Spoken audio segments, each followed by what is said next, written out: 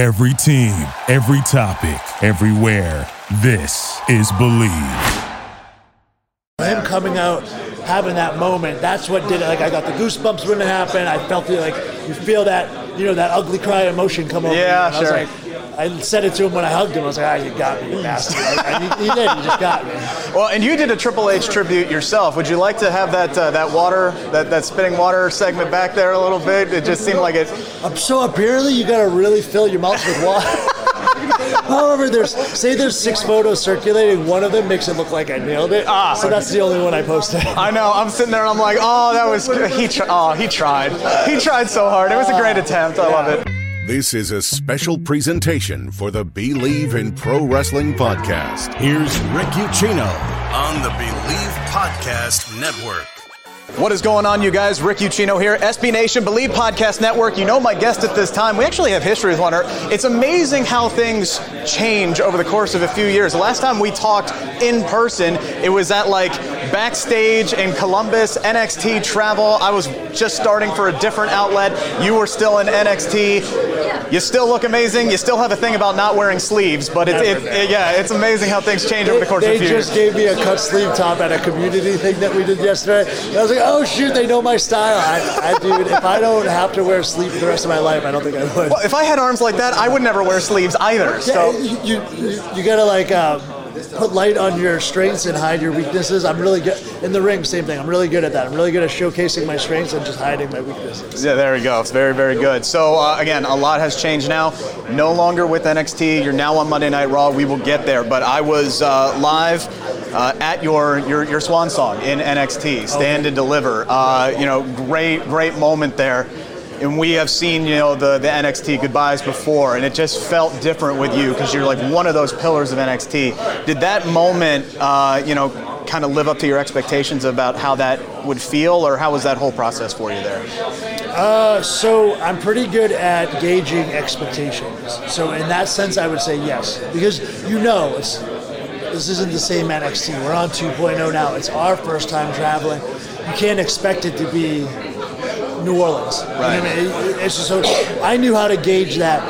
I will say though, the surprise by Triple H at the end, that's what did it for me, because I kind of felt numb through the day. I was like, oh man, I don't know. I knew I'm moving on to a new chapter, but it just felt like just another day. And I had no clue he was coming out. Him coming out, having that moment, that's what did it. Like, I got the goosebumps when it happened. I felt it, like, you feel that, that ugly cry emotion come over. Yeah, sure. I said it to him when I hugged him. I was like, you got me, you bastard. He did, he just got me.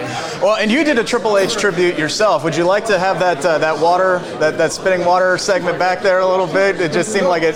So apparently you got to really fill your mouth with water. However, there's 6 photos circulating. One of them makes it look like I nailed it. So that's the only one I posted. I know. I'm sitting there and I'm like, that was he tried. He tried so hard. It was a great attempt. I love it.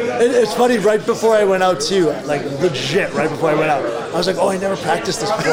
And I went to a curtain area and did it with the smallest amount of water. And I was like, it's easy. Okay. Yeah, no problem. Yeah. I was gonna say that. How many times that people have done that in their living rooms? I'm just not one of the people who did it in my shower. Like I should have. I should have been. Whatever. It's my own fault.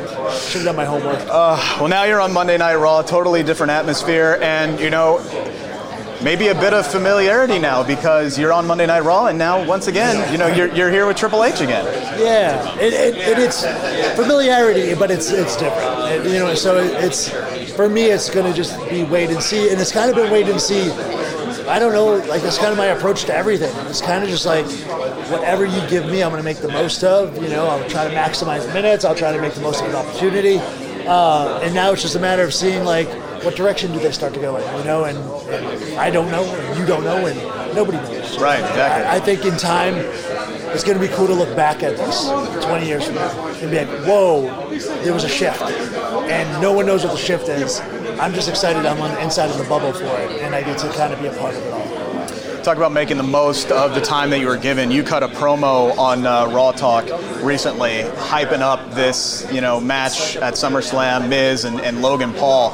And boy, howdy, did you put Miz over in a big way. And I know I know there are a lot of people who look at this dynamic of Ciampa and Miz, and it's like, okay, that is oil and water, and this doesn't really mix with one another. But, you know, like you said in that promo, this is a guy who has accomplished a lot in his career, and it felt like you were shooting there a little bit. There's a misconception. Well, not misconception. I don't know where the false narrative comes from, because I see it. I do, of course. We all see everything online. We all live there.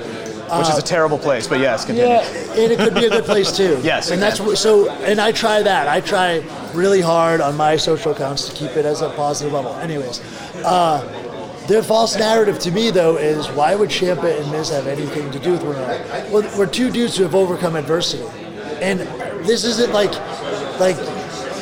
it'd be weird if it was Ciampa and Logan Paul, because that's like, to me, that's like, hey, you didn't really pay your dues, homeboy.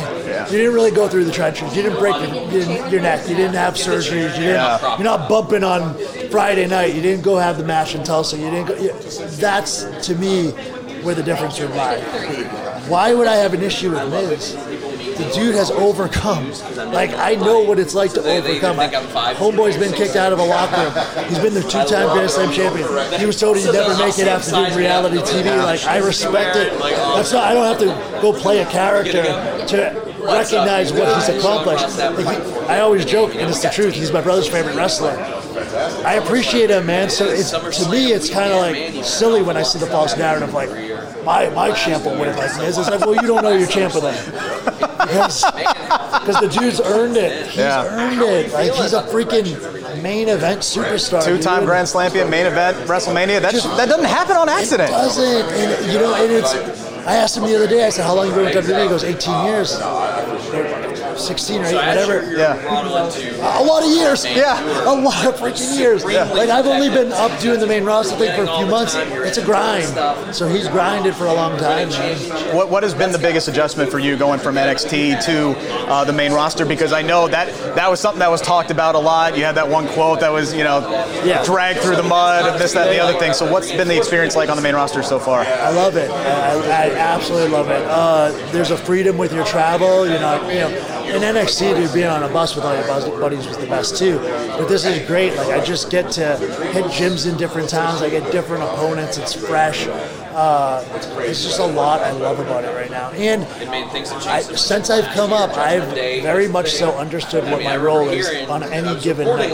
And whether you like your role or you don't like your role, you maximize your role. And I've happened to enjoy my role. Like, it's pretty direct. It's pretty simple to understand, and it's right in my wheelhouse. Go, be intense, be deliberate, be angry.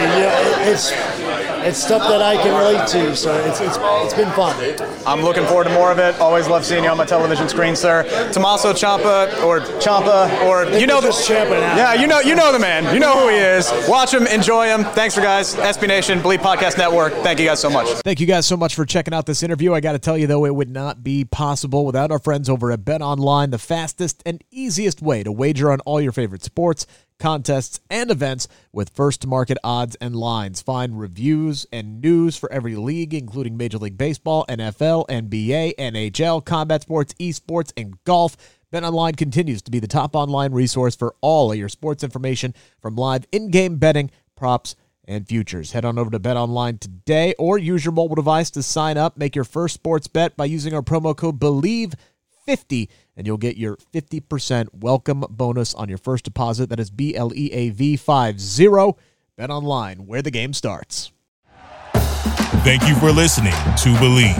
You can show support to your host by subscribing to the show and giving us a 5-star rating on your preferred platform.